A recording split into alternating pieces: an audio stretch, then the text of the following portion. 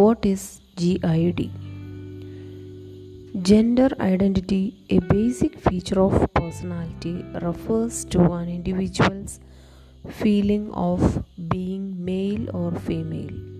Children become aware that they are male or female at an early age, and once it is formed, their gender identity is highly resistant to change.